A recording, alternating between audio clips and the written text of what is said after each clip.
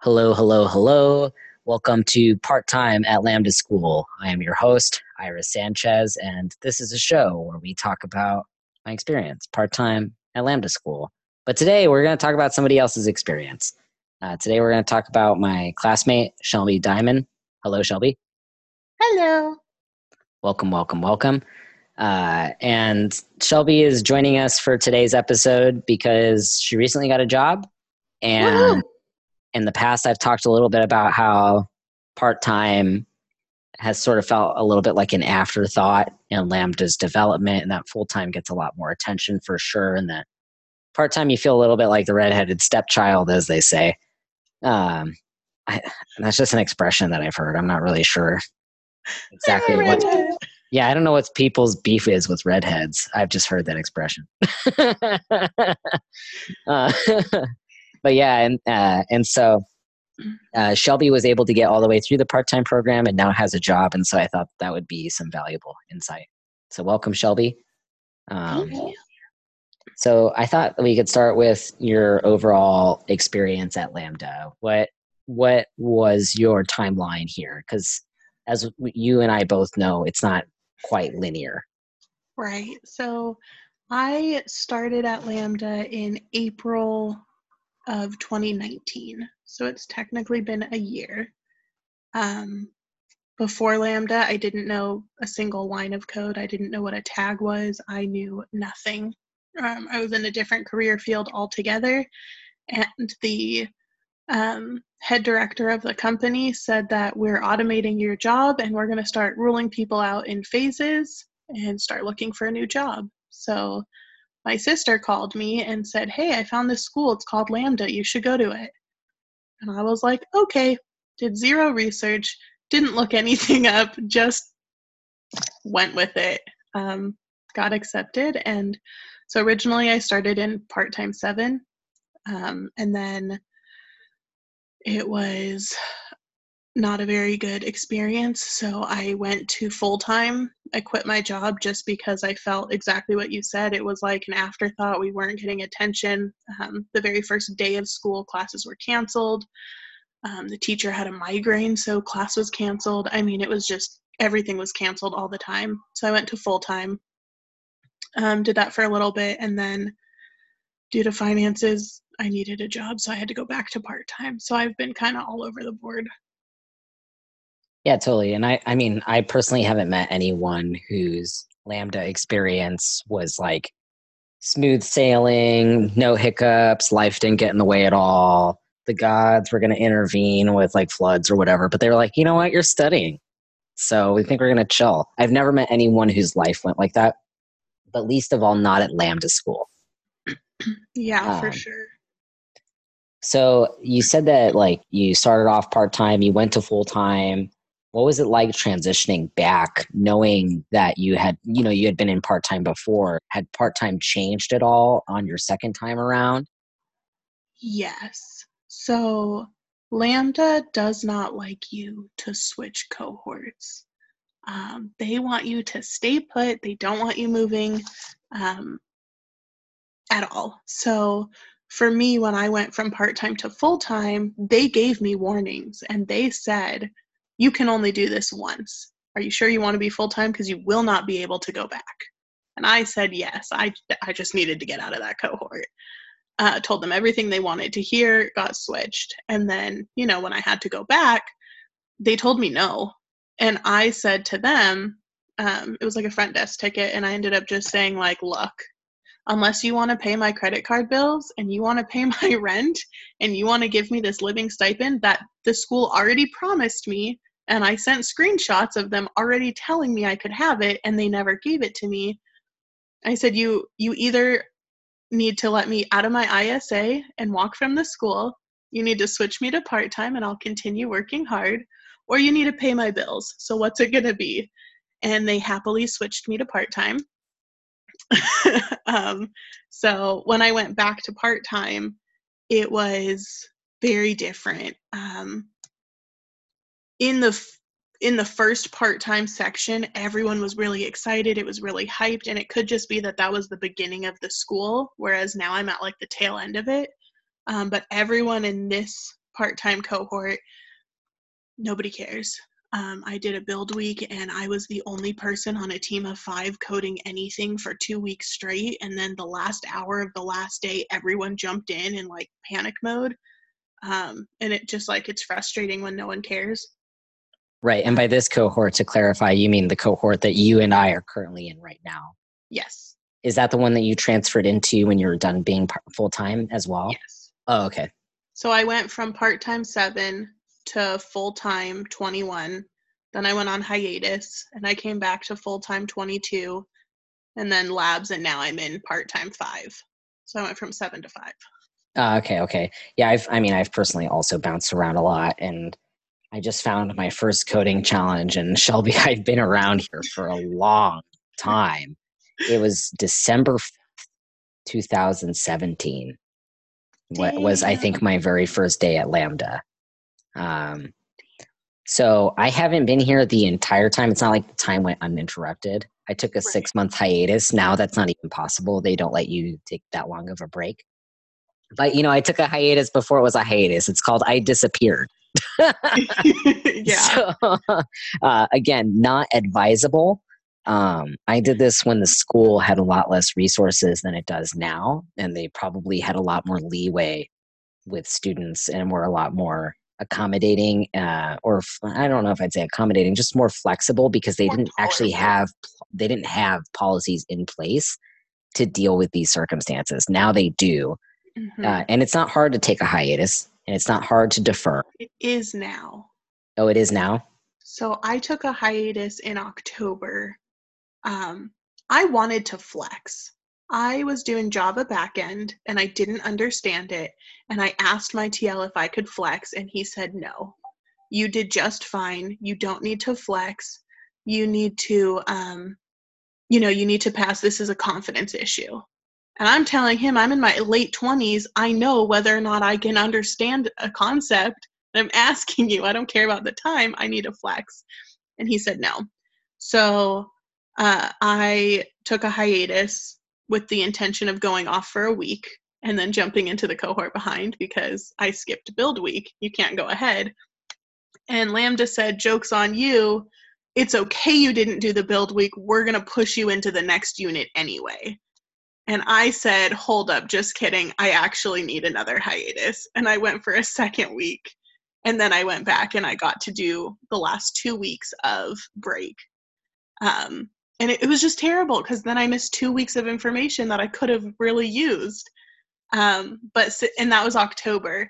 Last month, my friend tried to go on hiatus to do the same thing, to force like a flex. And they said no. You can only go if it's a medical problem and you need a doctor's note. I think they know that you're trying to play them, because like I know that for my students as a TL, if any of them ever needed a hiatus, it was just a front desk ticket, and that was it. It was just a matter of like waiting, maybe like a week at most. But never have I ever had a student get denied. And I've had a lot of students. Well, I shouldn't say a lot, because that makes it sound like I have like piles and piles of of spreadsheets or whatever. That's not what I mean. I've had at least 3 students hiatus. Mm. I mean, that's without any issue. So I guess that's so weird, but but I'm not gonna lie, Shelby. I think they knew that you were trying to be sneaky. Well, it's not even a matter of being sneaky. It's just like, I'm paying the school so many thousands of dollars at the end of the day, and if I don't understand a concept that you're only giving us 3 weeks to learn and a new language, like, you should allow me to repeat the 3 weeks. It's not like you're not going to get paid. It's, if anything, like ensuring that I get a job, because I will know these concepts when I didn't pass a build week. You can't push me forward for not even doing it. Right. Yeah. No, I'm not necessarily saying you were wrong for wanting a flex, but but I think you could have just said, "Hey, I think I need to flex, but my TL is not listening. Did you try that?" The section lead. Yeah, the section lead wouldn't let me either. And so then instead of going to the front desk, I just said I'm going on hiatus. Was this in computer science? This was right before labs. Oh, okay. Because I was gonna say in computer science, I did the same thing. I was like, "Please let me flex," and they were like, "Dude, you were 1 unit away." And I was like, "Okay, you're fine. You're right. You're right. I'll just YouTube it later." Right. I was like, "You're right. If I can pass, even though like I don't fully understand it, and I know I don't, but with CS, I feel like they expect you to fully understand it. Oh yeah, they A do. lot more with like some of the other subjects. So you got a job Yes. despite some of your Lambda troubles and hurdles and whatever you'd like to call it, however you'd label those experiences, right? Yeah. Despite those things, you got a job. So what happened? How did that work out? How did Shelby become Yeah. an official web developer, getting paid, I getting the am an big internet engineer. money? Oh, you're an engineer. I Yeah. am. It's yeah, so okay, just to start off, let me preface, I have always been handed jobs my entire life. No matter what the like topic was. I went to look at a preschool to help my friend and I left as the lead teacher for the 3-year-olds. I went to the bookstore to buy my books for college and I left with a job. I mean, I just have always been handed jobs. I've never in my life had to go through an interview process. So when people would say, I've been unemployed for 6 months, I would laugh at them and think they're dumb. How? That's not even possible. Um, until this. So I did get hired at my second place applying, but for me and my patterns, that was really hard. Um, Wait, did you even get rejected by the first place, I or? did, and I did not take it well at all. So Okay. I ended up applying at QT, and they gave me a code challenge. I passed the phone interview. They said they loved me. They told me that I passed technical everything that they were looking for in a candidate, and all they wanted was to do a 1-hour in-person interview with the whole dev team. Super laid back, very relaxed, no questions asked, just to make sure personalities clicked. And 10 minutes after leaving that, I got an email saying that they were going to go the other way. And I felt so rejected at my core of like a person because it wasn't like I could just be like, well, I didn't know the concept. Well, I don't know how to do this code. It was, you know the code, but we just don't like you. So Oh, you had the interview with the dev team and everything. yeah, and Uh then they rejected me. And oh yeah. You weren't part of the cool kids club. I know. I'm still like looking back, I know that it wasn't a good fit. Those people were a bunch of old people and they were super annoying. Like it totally didn't click on both sides. I But I mean, wanted to turn them down. I didn't want them to not offer it. Like I didn't want to be rejected. it sounds like they didn't even give you enough time to think about it. You know what I mean? Oh Like, no, they didn't. It was like a 10-minute, like I wasn't even driving home yet and I got the email that are like, thanks, we're gonna go another way. So I didn't apply to another job for probably 3 months. oh, Like so very, it very took long. it took you 3 months to bounce back from that rejection and try again. That was at my core. I'm not. Yeah, No, no, no. so I'm sorry. I sad. I didn't mean that in a dismissive way. I just meant like, what was that like? It was really sad, and I cried a lot. I mean, Um, that's okay.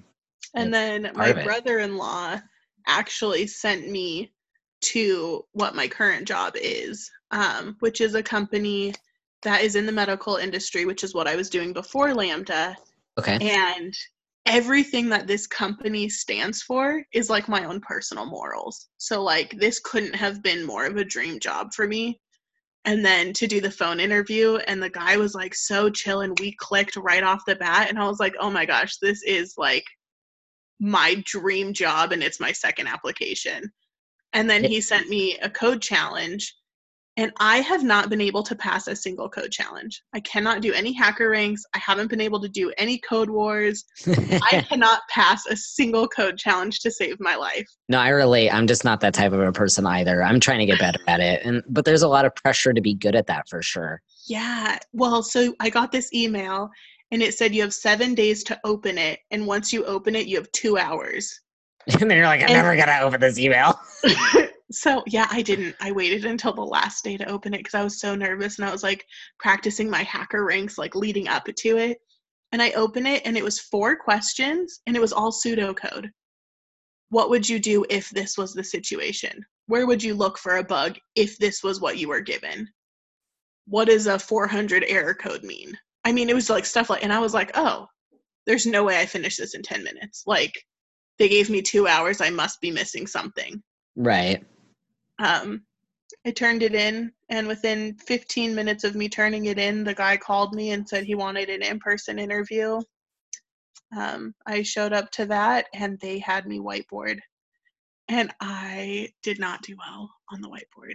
I bombed it so bad. What did they ask you?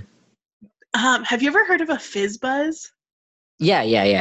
It was a FizzBuzz. So, But he changed the words to being FUBAR.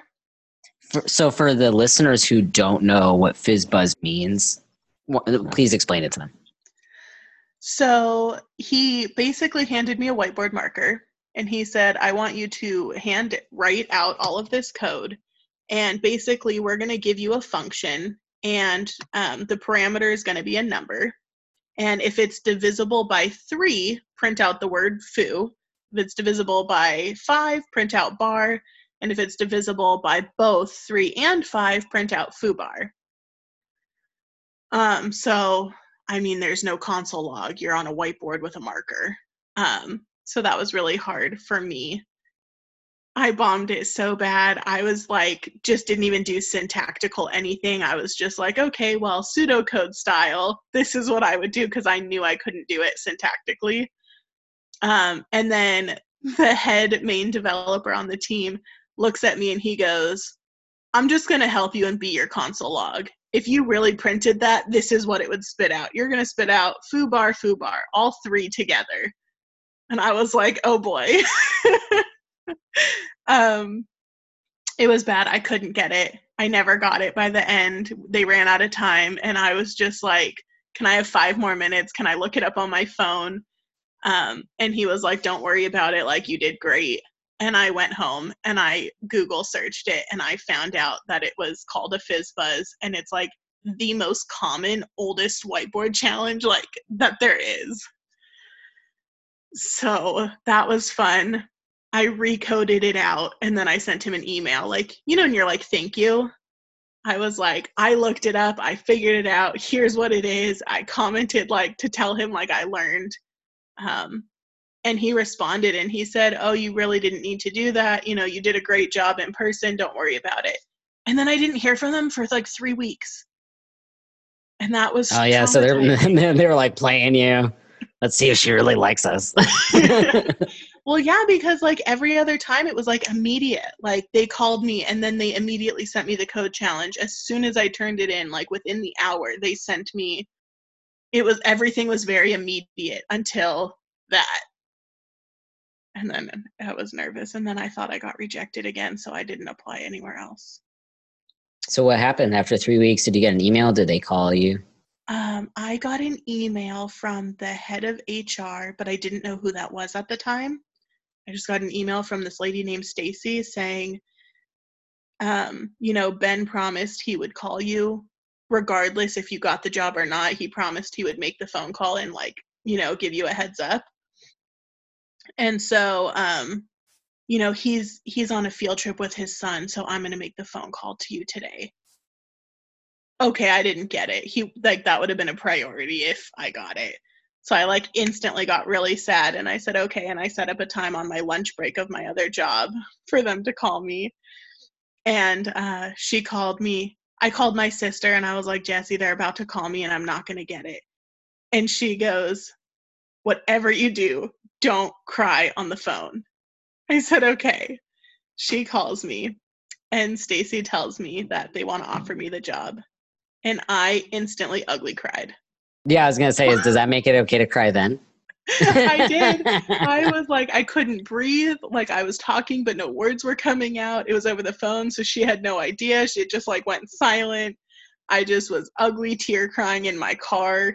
The security of the office I was at came up to like check on me.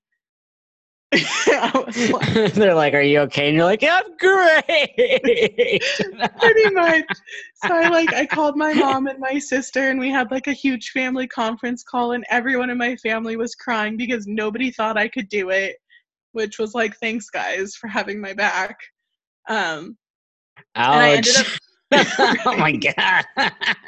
I ended up calling one of my best Lambda friends who's like pulling all the all-nighters with me for build weeks and like he's like really been there.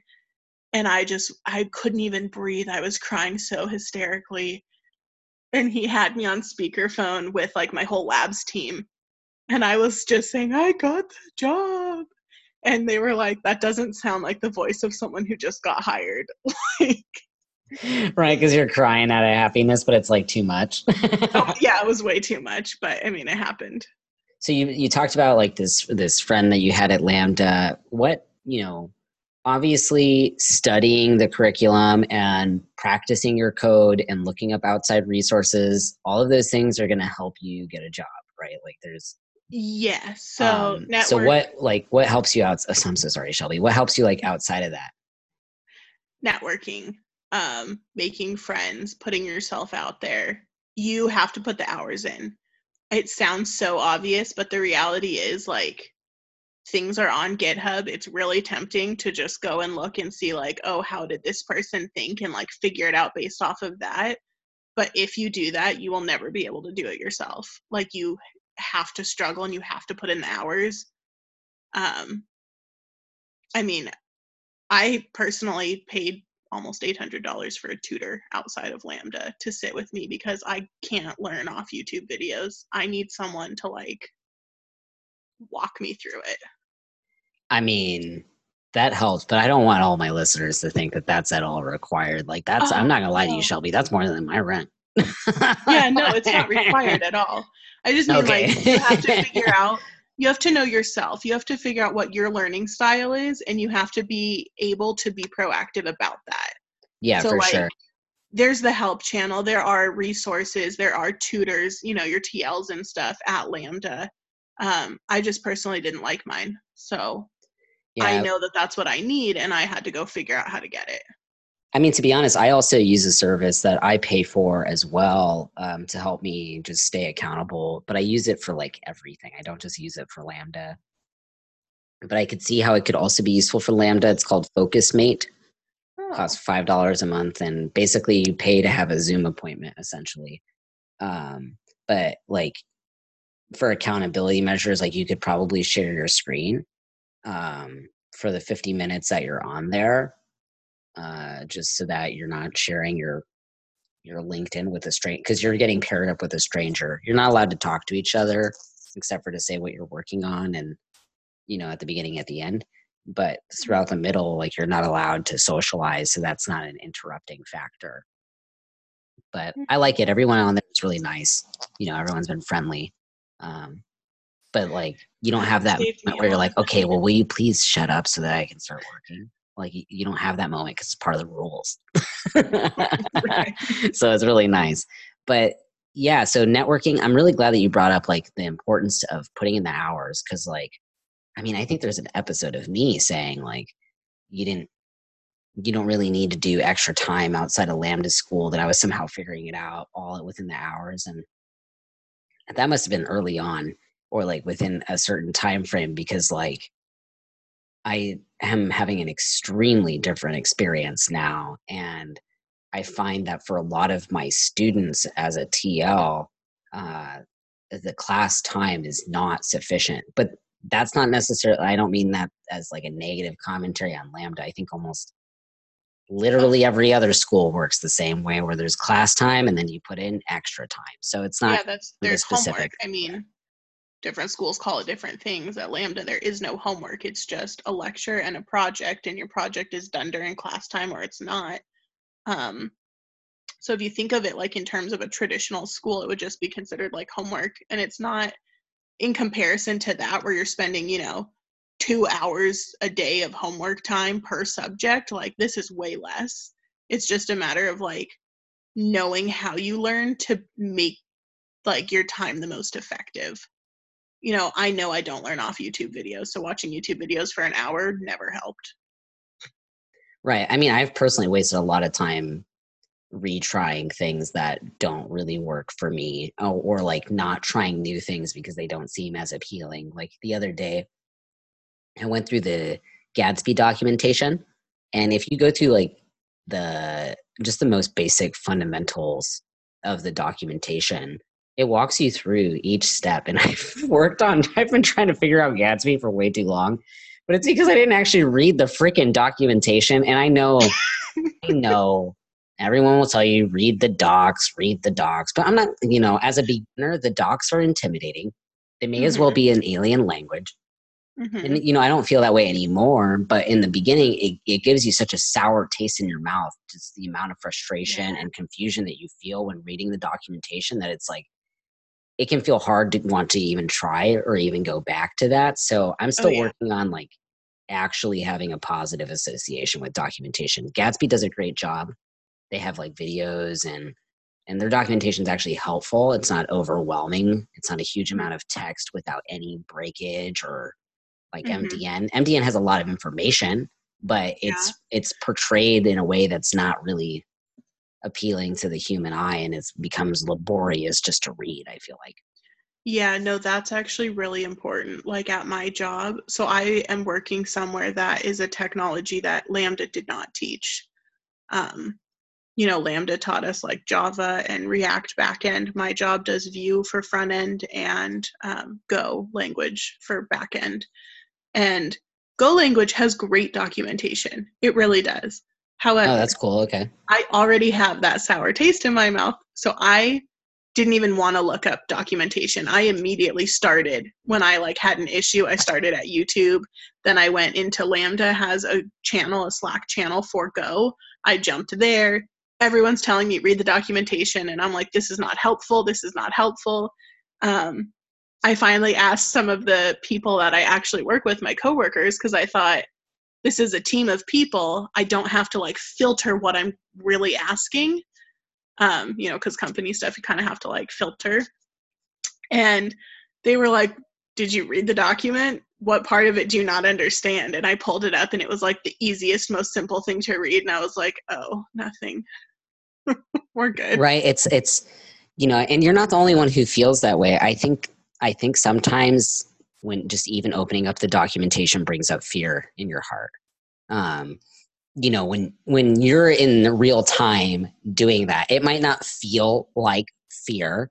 It usually probably feels like, I don't want to do Yeah, it definitely does. this. At least to me. So yeah, so one of the things like you talked about, I want to circle back, is like the importance of that buddy that you were telling me about. Like the first person you called was a person from Lambda, it sounds like. Well, other Hmm. than family, right? Uh, Yeah. Well, okay, to be fair, two of my brothers go to Lambda. So, like, it's a whole Lambda situation all around. Yeah, no. So, probably three of my closest best friends are all Lambda people. One of them is my very first TL I ever had at Lambda. He was one of my references on all of my job applications. He, like, when I switched cohorts and I used to rag on him all the time. I was like, I'm getting out of your cohort. Friday's my last day. Like, whatever. Never going to see you again. When I got my new TL and I realized how smart and lucky I was to have had that guy, like, to begin with, I would message him every day. Can you help me? I need help. I need this. And then we started, talking about not Lambda things, and we became really good friends. But he helped me get my current job. And then one of the other Lambda people was like someone just in the TL group, like another student. And we just pair programmed on every project. And having that rubber ducky was like so essential.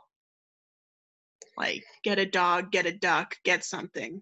yeah, like talk out your bug just by having to even put it into words.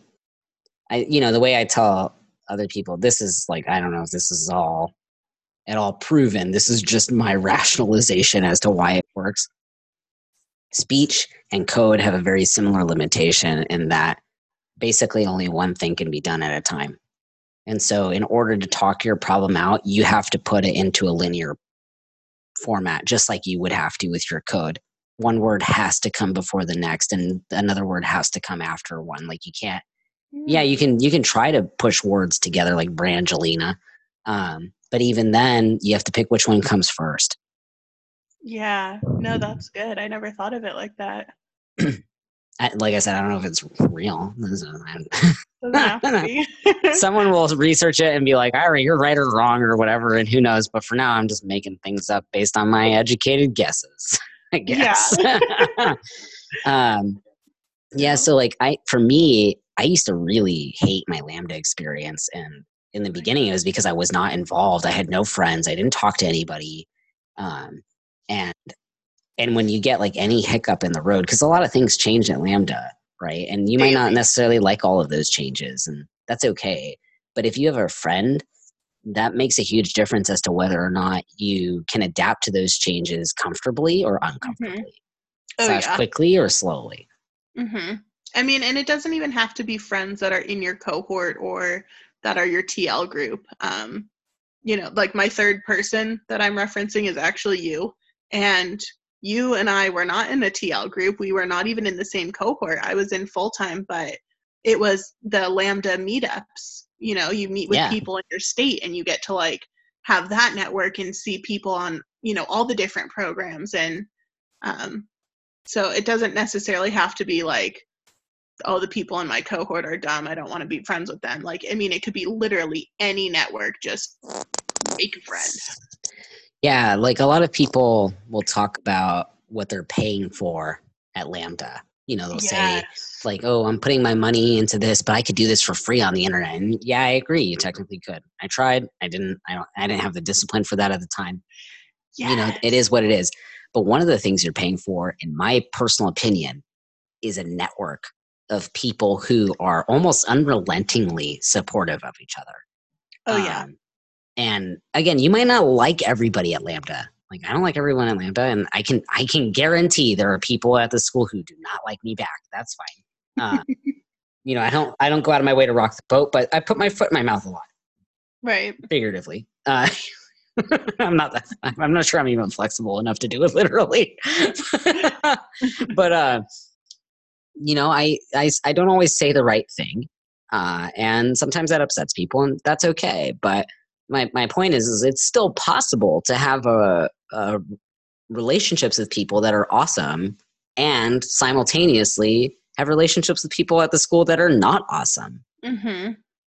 Yeah, so my second TL was the meanest person. He really was, but he knew his code. He was not enjoyable to go to. It was this gut-wrenching, I don't want to ask you a question, but every time I asked him, he would have the answer. He explained it very thoroughly, like I understood it. It was getting the job done. It's, yeah, you don't necessarily like everyone, but don't burn bridges either. Oh man, that's crazy. I literally tell my students I love them. Oh, I'm so sad you're not my TL. I give them pep talks every day. Love it. They don't even know how lucky they are.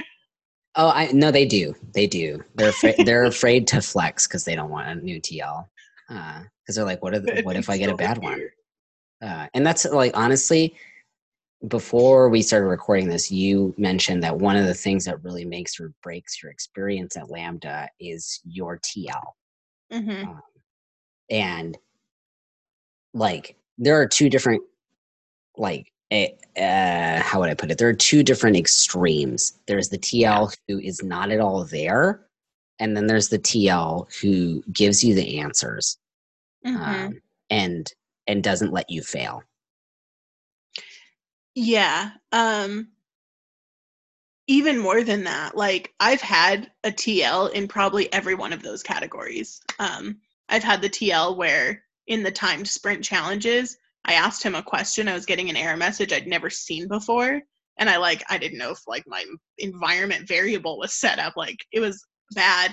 And it took him almost 2 of the 3 hours to respond back to me.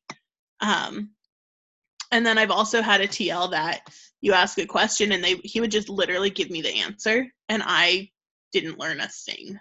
And then I've had the TLs where you ask a question and then they answer you with another question. And then they sit there and question you until you eventually figure it out. And you're like, oh, super annoying in the moment. But then you look back and you're so grateful for those people. Yeah, that's actually the Socratic teaching method. What?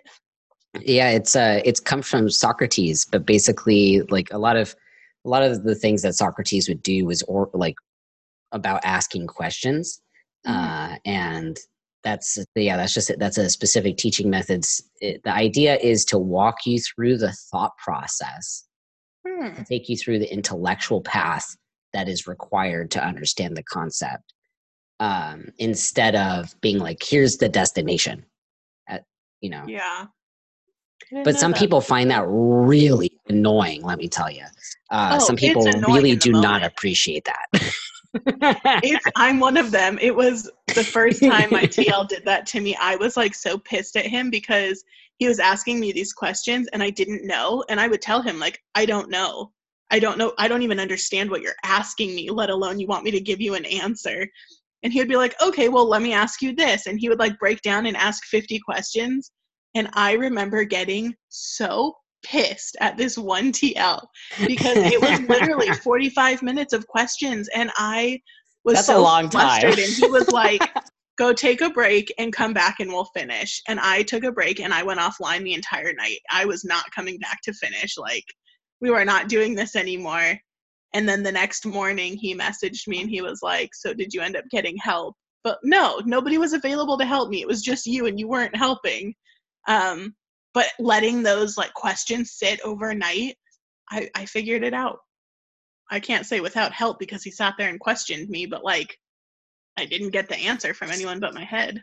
No, that's a really good point. There's a book. Oh my goodness, I was not planning on talking about this book. Sorry. But I can't remember the title, but it's about learning, and it's about how the brain works, and it's from this woman who's a professor in math and science, but growing up she wasn't good at it. And so her book is all about how to learn something that you're not necessarily sort of innately good at without trying. How to learn those types of skills. And one of the things that she really gets into in the book is the difference between focused thinking and diffuse thinking. I think she even has a TED talk about it, possibly.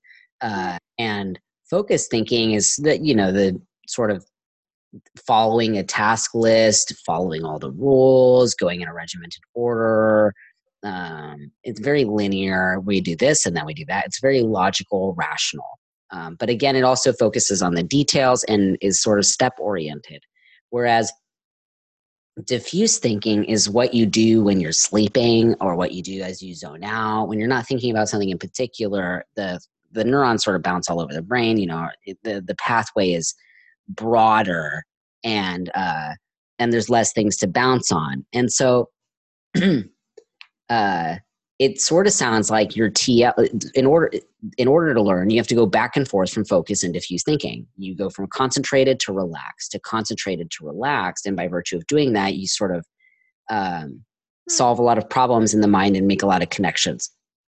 But in order for diffuse thinking to work, because otherwise you would just zone out the whole time, right? Like if diffuse thinking helps you learn, then why not just be a space cadet 24/7?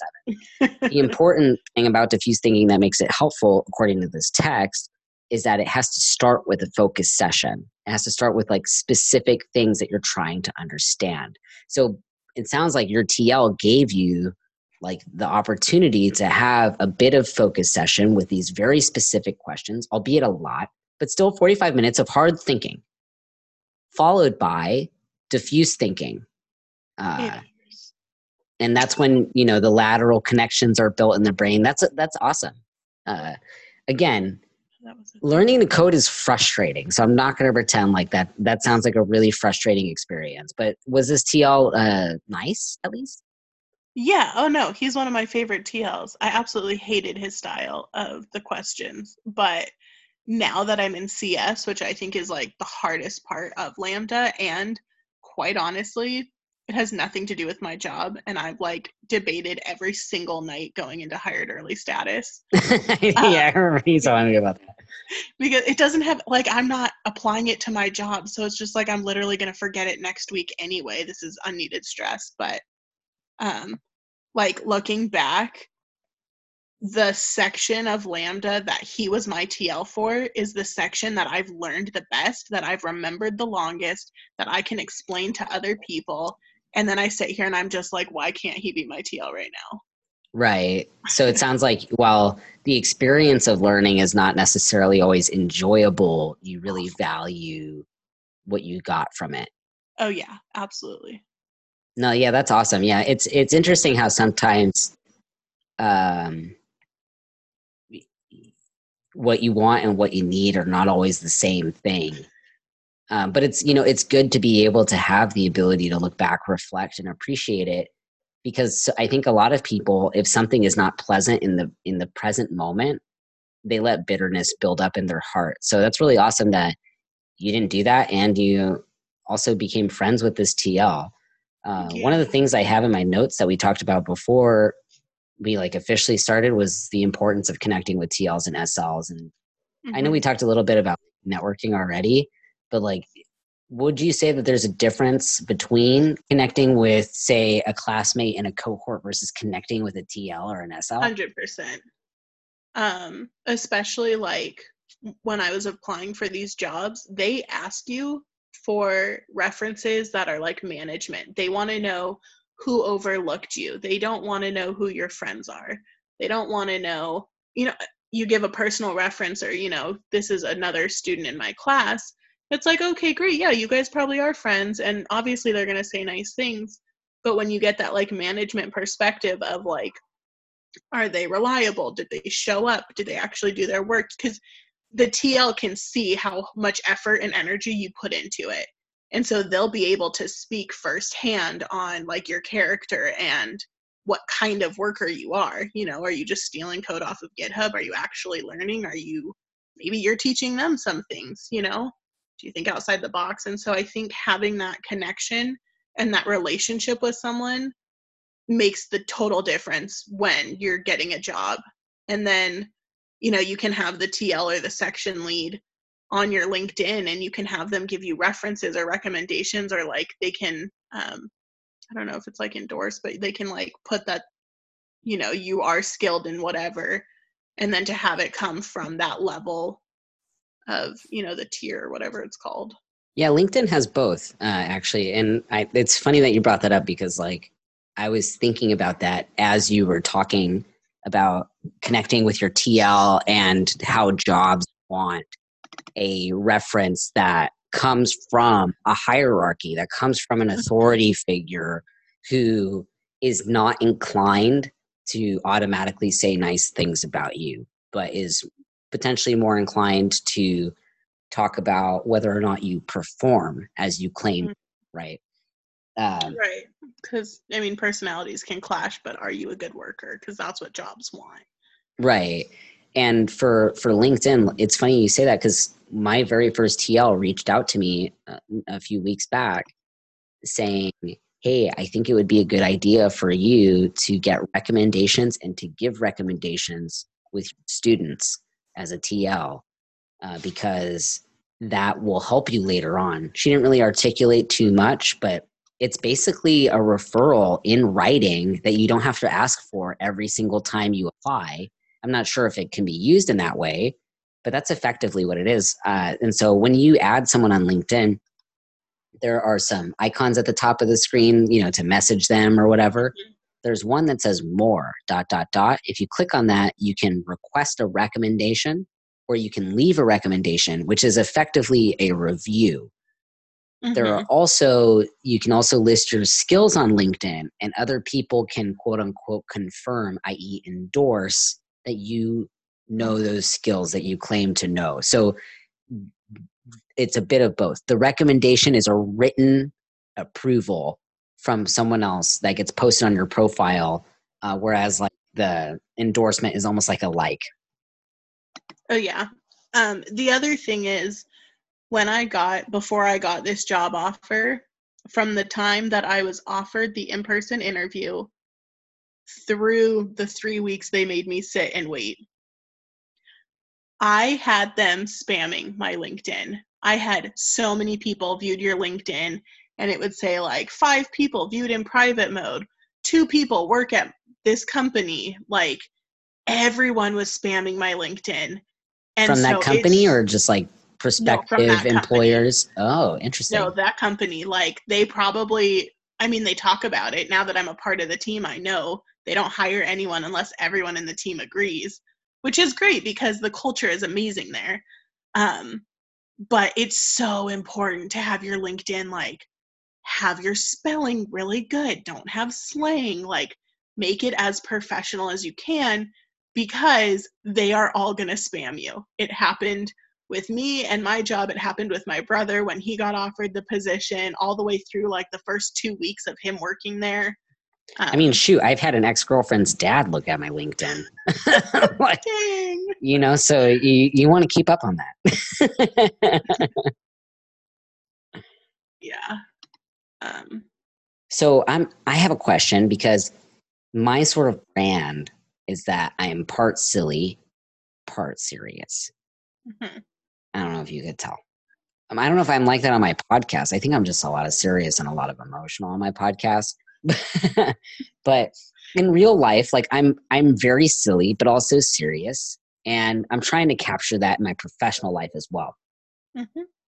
I have like you saw my portfolio. I've got emojis on there. It looks cartoonish. Do you think it's okay to also bring emojis into LinkedIn? Into what? Into LinkedIn? That's hard.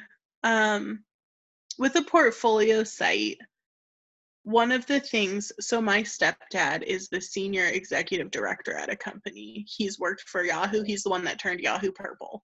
Um, he's Is that his favorite color?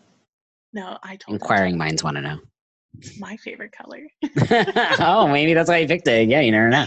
um, no, but like he's just very powerful in his position, and he has been the one mostly coaching me on how to get these jobs. And I mean, it's working. I get jobs like nobody's business. Um, he was saying your portfolio site is something they're going to click on and spend 10 to 15 seconds on, and you need to stand out in those 10 to 15 seconds. So making your portfolio site have those emojis and like, you know, everything that we had talked about with the different ideas you had, the colors you used, like the fun side of it is going to make yours stand out. Nobody's looks like that, and it's perfect.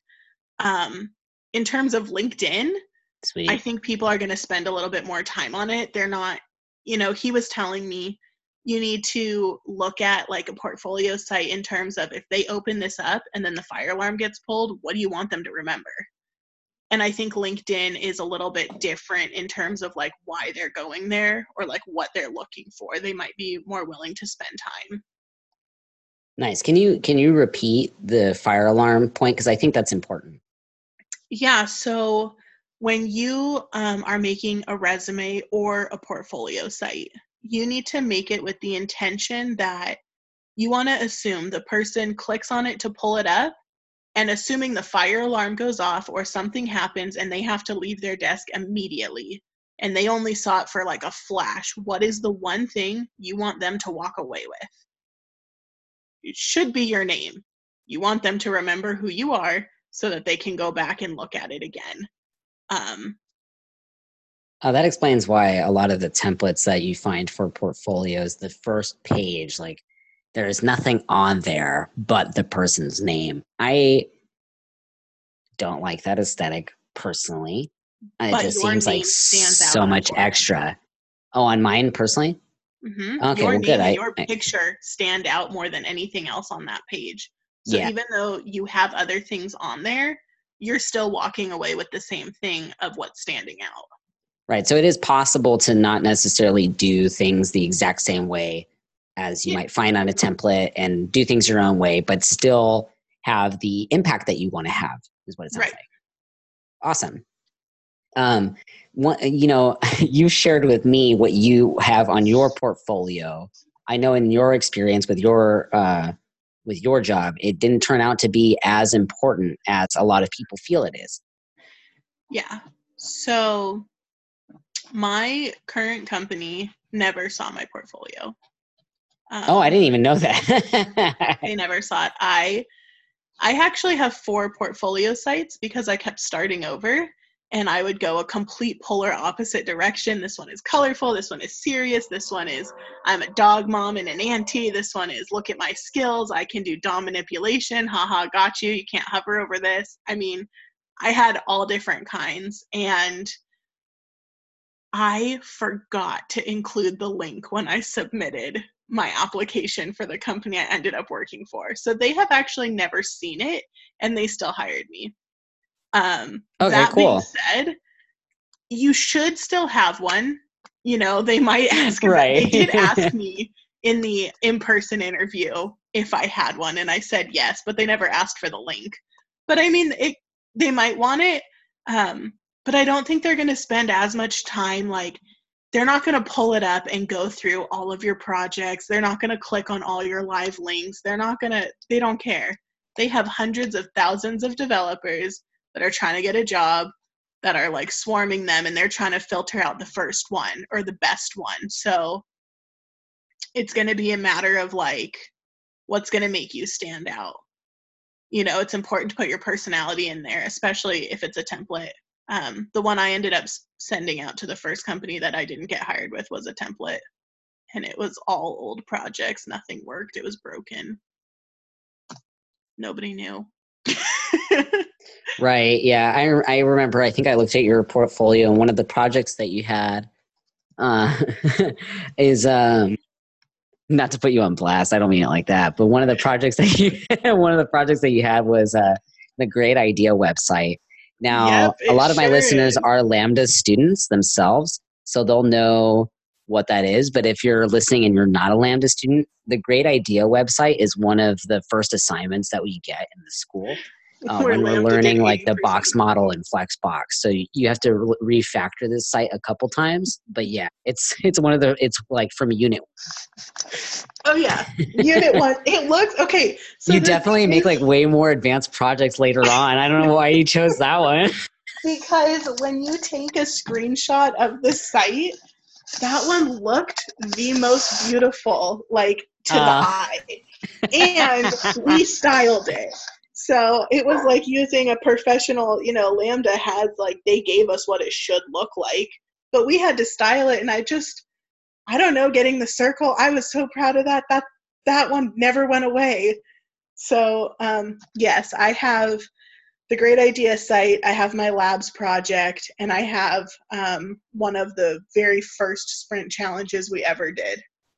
Those are my 3 portfolio projects, and then I have a picture of my dog. He's a project. yeah, my old senior lead, she just got hired as well to what she also described as her dream job. She also had some of the older projects, I think like the Sweet Eats Bakery website, Mm. as well as a sprint challenge, as well as the Great Idea website. So there are a lot of people who are getting jobs with the projects from class. Again, I would put some more effort into them and put your own personal flair on them. Not suggesting Shelby didn't. I'm just saying in general, I think that's a I good didn't. idea. You didn't. I think that's a good idea.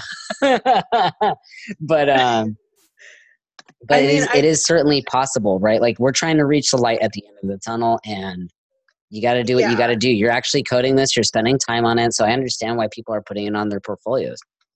Well, the other thing is, you know, I put like a little blurb, like this was like an ongoing project. We had to change these different things. It was, for me, this was the very first thing I ever did in code at all. I mean, before Lambda, I didn't know anything. So to go from not knowing anything to looking at like something so beautiful to the eye was just like amazing.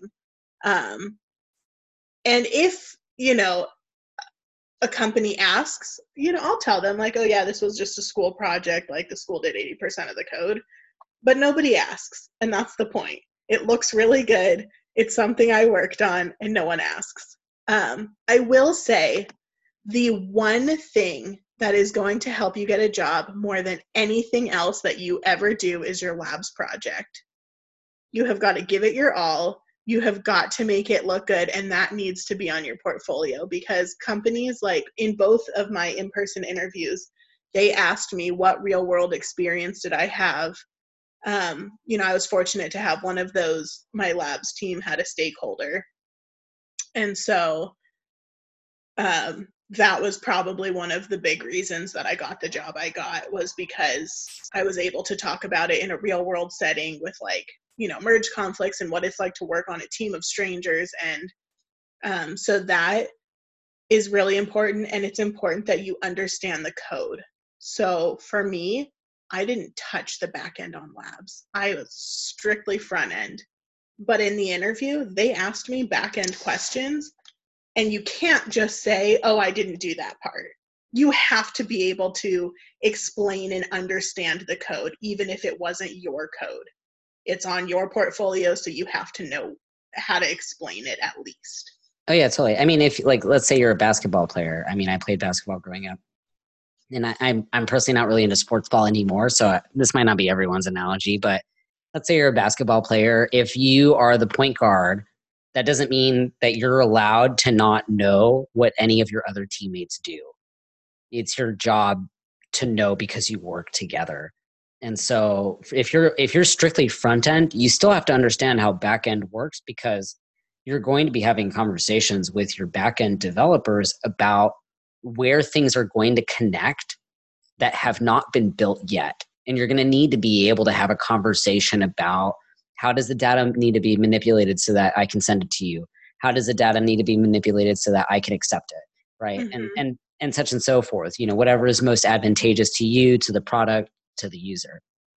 Yeah. So if you don't know some of your code, even if you've already passed the labs point, I would encourage you to reach out to your teammates and have a conversation about it. Ask if one of them is willing to go over it with you. If you're not in labs yet, make a point of making sure that you have a team that's gonna, work really well together, or do a project that you're passionate about that you're gonna understand. Now, it is possible to have an awful labs experience and make the best of it, right? Like the most cliche example that I can think of is the phoenix rising from the ashes, if you will. You need the ashes in order for the phoenix to rise from them. And so it's possible to get ashes out of your lab's experience and be the phoenix that comes through that. It's definitely possible. I know for me, my lab's experience was awful. Oh yeah, me too. And I just bring this up because I don't want anyone to think like, oh, my lab's experience right now is burning up and it's, it's going down. It's not going to land. It's going to crash, And so if anyone's feeling like that, I don't want anyone to be like, all right, well, I'm just done with Lambda. It's over. I ain't got nothing left. My partner from labs, because I did it with one other person. Dang. So, yeah, so that's why my labs experience sucked. It was supposed to be 6 people, and it was 2. So it was exhausting. But what happened for us was we were sort of able to build a finished product. Like, we technically got done, but it was a hacky mess, and it was like those crochet memes, or not? Is it not crochet? Those memes with cross stitch, where on the front everything's beautiful, but on the back all the threads are all effed up. Yeah, so I don't want any, my code looked like that. The front end was gorgeous. I did it in Figma. I was really proud of it. I had these really nice gradients. I had really contrasting colors that somehow worked well together. But the second you looked at that code, it was like it was really messy. I had to redo it from scratch halfway through, because I was like, oh, I really do not understand React hierarchies. That's how I figured that one out. So it is possible. My partner just got endorsed, despite the mess that was our code. And it was because he was able to explain how we got there, what we learned from the experience, what the code was doing. And yeah, so all that to say, it is possible to make the best and out of a not so awesome experience, and to extract as much value as possible. Sort of back to that idea of, it may not have been fun in the moment, but that doesn't mean that you cannot find value in it, or that, that you should let bitterness fill your heart and so that you can't see the value in it. Yeah. The other thing is like labs is stressful. It is. Yeah, There's it's no super getting around stressful. it. And people get cranky when they get stressed out. Like that's Yes. just a part of it. So like my labs team was 12 people. And within the Wait, first what? yeah, it was a team of 12. Share. Give me some. Yeah, that's why I'm like amazed that you had two because we had so many people. What? And in a matter of 3 weeks from them going on personal hiatus to being kicked out of Lambda to withdrawing or whatever, we got down to 6. Oh my goodness, I In have 3 never met weeks. anyone who got kicked out of Lambda. I'm so sorry. I I didn't meet mean to so many interrupt. I got shocked. Oh no, it's good. I don't know if they got kicked out or if they like chose to leave, but I know that like their account is deactivated. But so we were down to 6, but we had already given our product vision, assuming we had 12 people. And so Bernie, or the whatever person, kept saying, you need to make sure you have enough work for all 12 of you. This isn't enough work. So we were piling on, and then everyone left, and he was like, you need to still finish. This is what you signed up for. So we were like, no pressure. we were screwed. And so in that 6 of us, there was one person who is here in Arizona as well, and I know them from the meetups. And so I was like, oh, this will be so fun to work with them. This person drove me up a freaking wall. I mean, it was to the point that I was ready to drive to their house and like shove them in the pool. Like I was done. You got to be careful, Shelby. This is being recorded. You know you're on a podcast, right? It's okay. It's okay. Okay. I didn't say names. No, but like I would style a form. I would do all the logic behind it. I styled it. And then this person would push their code and it would delete mine. And I did the same page 7 times before I like cried at my TL. I was in full blown tears and I just said, I'm not doing it again. I'm not. I don't care about the stakeholder. I'm done. Now that labs is over, that person and I are really good friends. There's no stress. They're like the coolest, chillest person. We get along great. Yeah, those Git issues will definitely break the camaraderie of your team. Because what happens is it's like, you erased my work. and like that's like the developer version of being in the sand pit at school when you're 5 and like somebody steps on your castle. You're like, you stepped on my castle. Yes. But it's more like, you overrode my code. Yeah, so there was a time, there's an online game, it's called like Krunker. And it does. We started and ended every day playing that game. We would start off playing a fun game, the morning one would rotate, but at the end of the day, we ended with that game because it was like the best way to relieve stress on each other that like was fun and lighthearted, you know? Yeah, for those who don't know, Krunker is a browser-based shooting game. You don't need to download anything, and everyone can sort of join at the same time. I'm not sure if there's a limit. I think there's like 6. 6, yeah. So Scribble, Krunker, right now with like coronavirus and stay-at-home orders and things like that, that might be a good way to hang out with friends. But yeah, Scribble and Krunker are both hilarious. If you are anything like me, you will scream at least once in the game. I mean, who knows? I've screamed in this podcast, I think, twice today. So maybe I just scream a lot. I accept that. Perfect. All right. So so TLs play such a huge role in networking and advocating for you.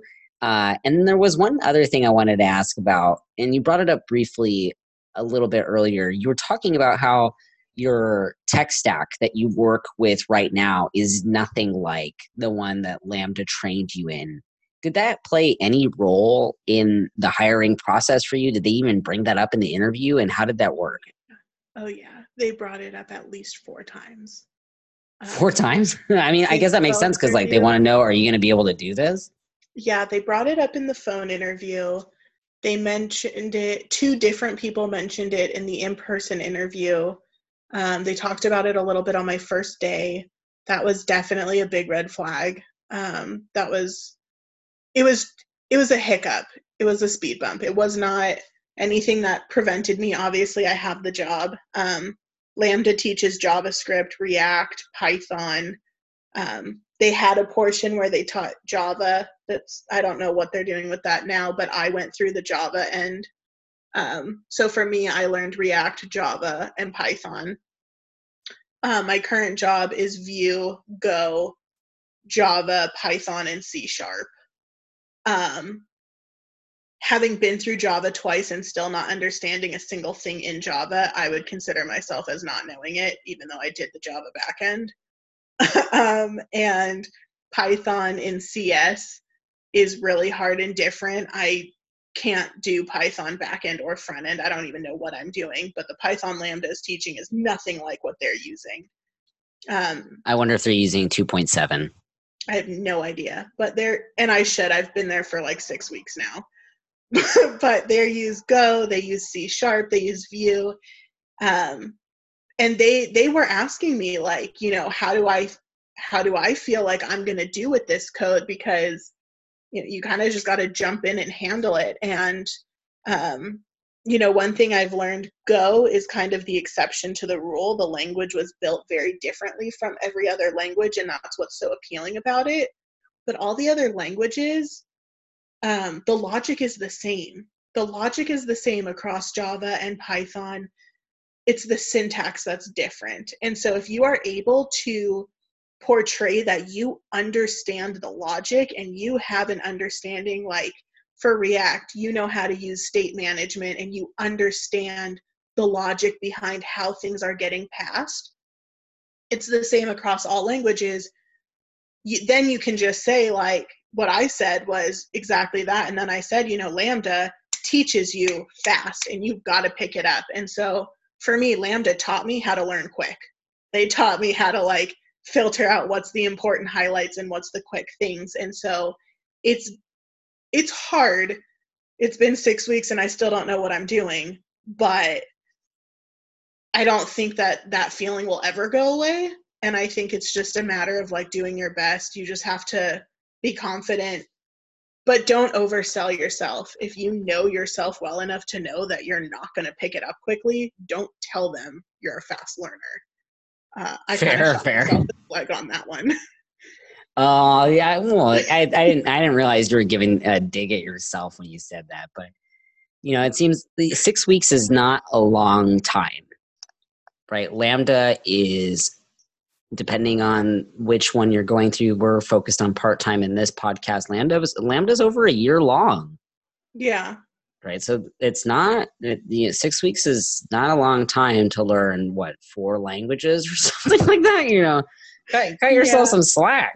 I mean, I told them like, I can learn it quickly. I'll pick up on it. And nobody at the office, they're all really laid back. They're really relaxed. Like none of them are holding me to it, but I feel like I'm not doing fast enough. I'm not doing it good enough. But as long as like you have confidence and, Go is definitely an exception to the rule. If you're applying to a Go job, you might want to learn some Go before jumping into that bandwagon. Yeah, and it certainly doesn't help that this field is extremely competitive, at least the way it's portrayed online.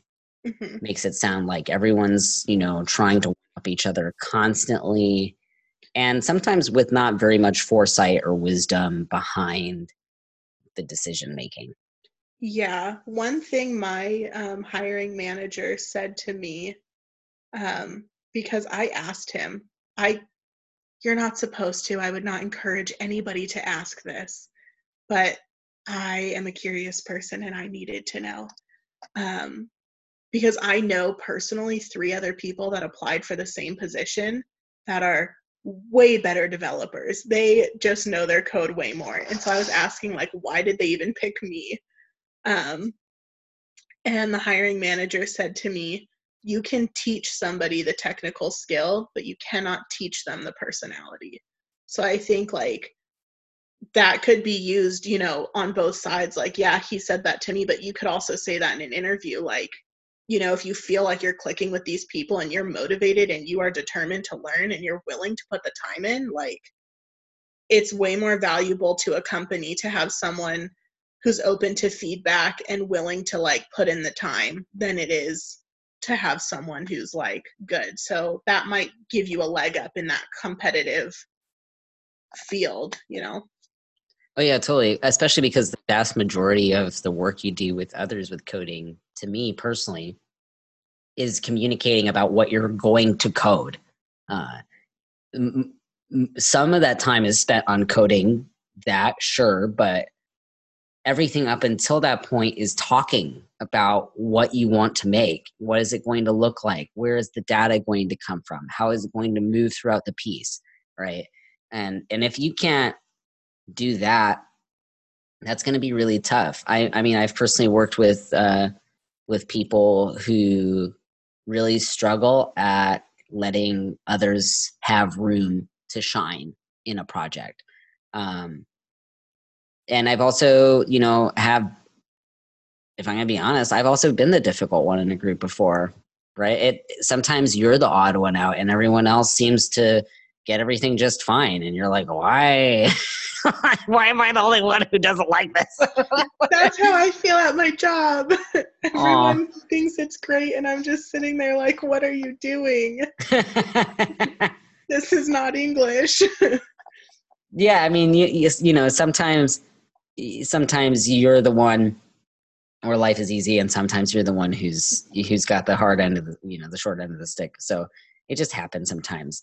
One last question before we, I guess, officially end this episode is if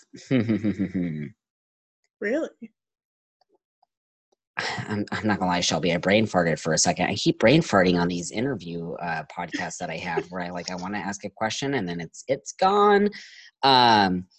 So if you could leave one piece of advice to, you know, part-time students who might be tired, who are maybe overwhelmed with, you know, the coronavirus stuff, or who want to give up on this idea of becoming a web developer, or might be considering giving up. Again, you know, if Lambda's not for you, Lambda's not for you, that's fine. But you started, this is my thought, you know, you started and you applied because you wanted to change your life. At least a lot of us did, right? Most of the people in Lambda applied because life was harder before Lambda and they wanted to be easier. And so what do you say to those students who are asking themselves, is it possible to get to this easier life?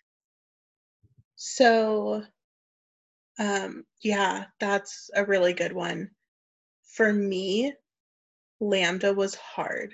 There were more nights of tears and anxiety and crying than there was of like positivity.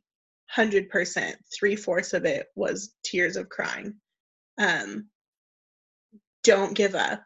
I personally created 4 different front desk tickets to withdraw. Um, the person that received it was the same person every time and wouldn't let me. They kind of gave some pushback, and then with their pushback, they knew that I was on the edge. I mean, if you want to, you want to, and they will, but they could kind of tell that I was like iffy. And so they were just like really encouraging me. They ended up helping me with resources that I didn't know Lambda offered. And so, like, for me, like the most successful thing I ever did was made a front desk ticket that said, "This is my problem. What can you do?" And kind of made it theirs because they know what they offer. You don't know what to ask for if you're struggling and you don't know what's next and you just want to walk away and you're not sure where the resources are, like people say, "Oh, you need to ask," but you don't know what you're asking or what you want. It's really easy to just say, "This is my problem. How can you help me?" and leave it really broad. And the other thing is, make sure that you're getting sleep. You know, in part-time, it's hard. You're working a full-time job. Like for me, I would work a full-time job. I would come home. I had less than 10 minutes before Lambda started to figure out dinner. Sometimes I wouldn't eat until after I worked a full day and did a full thing of Lambda. My project wasn't done. I pulled a lot of all-nighters, and I would just say, you really have to find a balance. Like, your sleep is important, and you need to make sure that you're sleeping and taking care of yourself.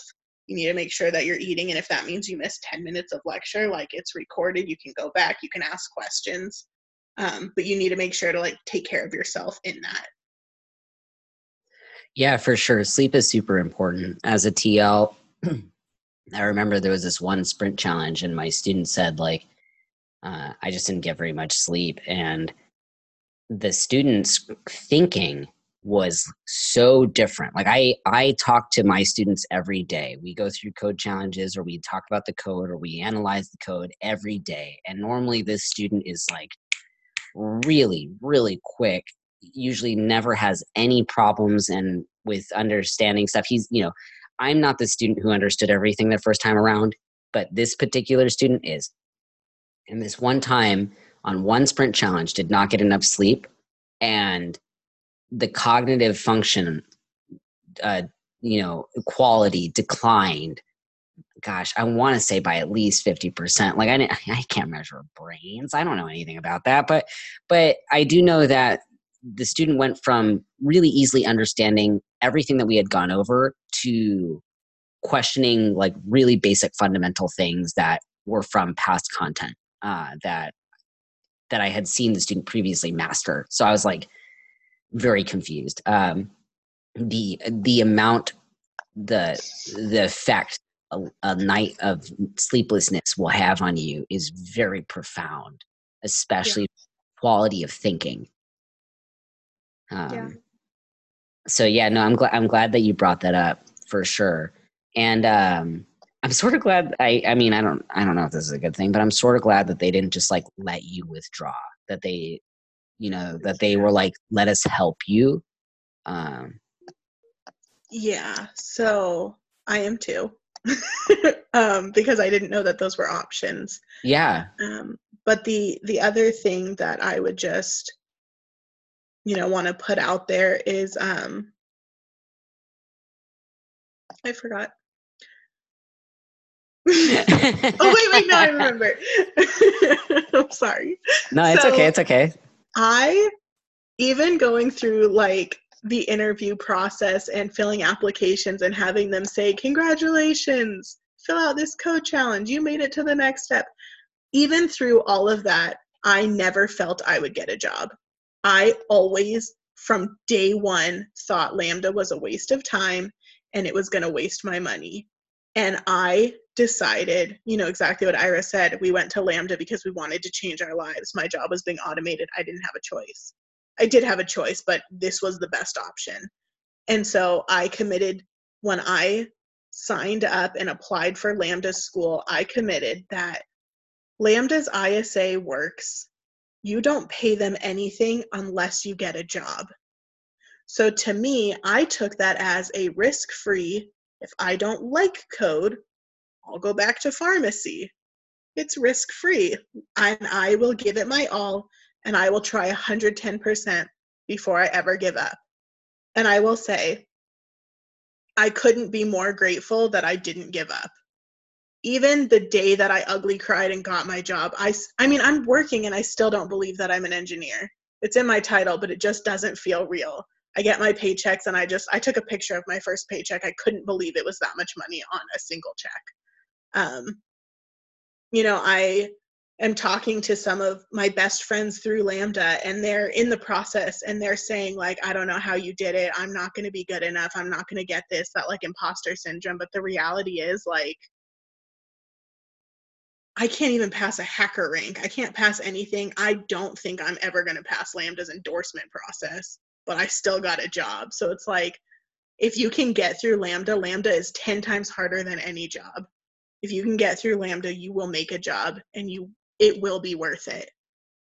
100%. Like, don't give up. All right, you heard it from the graduate herself. Well, not quite graduate yet, but she's got a job, and you're not even done yet, and you got a job, right? So you heard it from herself.